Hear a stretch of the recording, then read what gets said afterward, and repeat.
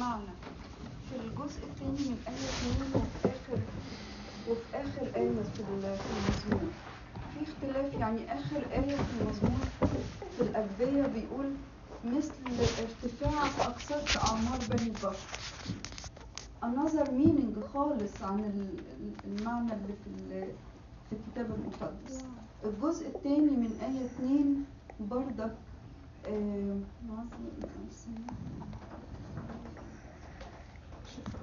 شفاه غش في قلوبهم وبقلوبهم تخاطبوا. مش قايل دبل هارتس، معنى تاني خالص.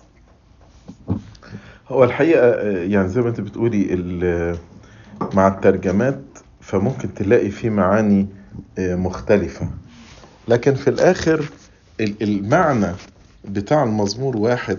يعني لو نقرأ كده مع بعض من الأجبية بيقول خلصني يا رب فإن البر قد فنى، قد قلت الأمانة من بني البشر. دي ماشية مع المزمور. تكلم كل واحد مع قريبه بالأباطيل، برضو ماشية مع المزمور.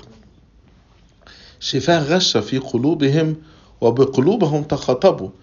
يعني ايش شفاه غش؟ يعني قلبهم في غش، وبيتكلم بالقلب المليان بالغش ده اللي هو القلب المنقسم. فبرضو تمشي مع المزمور اللي احنا نفس الترجمة اللي قلناه. وبعدين قال ايه؟ يستأصل الرب جميع الشفاه الغشة واللسان الناطق بالعظائم. برضو ماشي مع نفس المزمور. الذين قالوا نعظم ألسنتنا. نعظم ألسنتنا اللي هي بألسنتنا نتجبر. الشفاه هنا معنى فمن هو رب علينا. لغاية دلوقتي المعنى ماشي هو. وبعدين من أجل شقاء المساكين وتنهد البائسين الآن أقوم يقول الرب أصنع الخلاص علانية. أصنع الخلاص علانية اللي هي أجعل في وسع الذي ينفذ فيه. يعني اللي هينفذ شر في ولاد ربنا أنا هجعله في وسع، هخلصه وهعمل ده علانية. كلام الرب كلام نقي، فضة محماة مجربة في الأرض قد صفيت 7 أضعاف. وأنت تنجينا وتحفظنا من هذا الجيل وإلى الدهر. كل ده ماشي. بعد كده بيقول المنافقون حولنا يمشون، اللي هي الأشرار يتمشون من كل ناحية. الجزء بقى الوحيد اللي مختلف لما بيقول مثل ارتفاعك أكثرت أعمار بني البشر. زي يا رب ما أنت مرتفع طولت في عمر الناس علشان تديهم فرصة ان هم يتوبوا ويرجعوا إليك.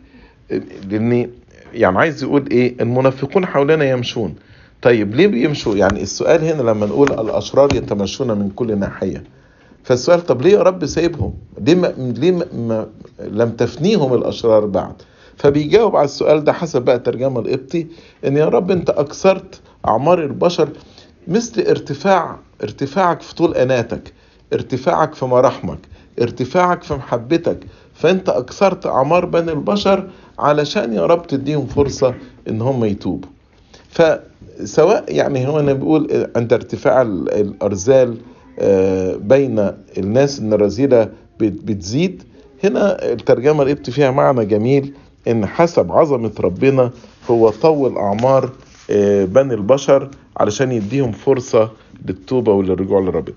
فهو المزمور متطابق ما عدا يمكن الجملة الأخيرة بس، لكن يعني روح المزمور واحدة في الاثنين يعني.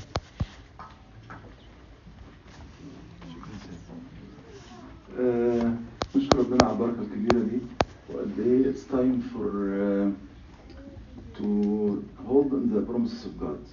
Really the challenge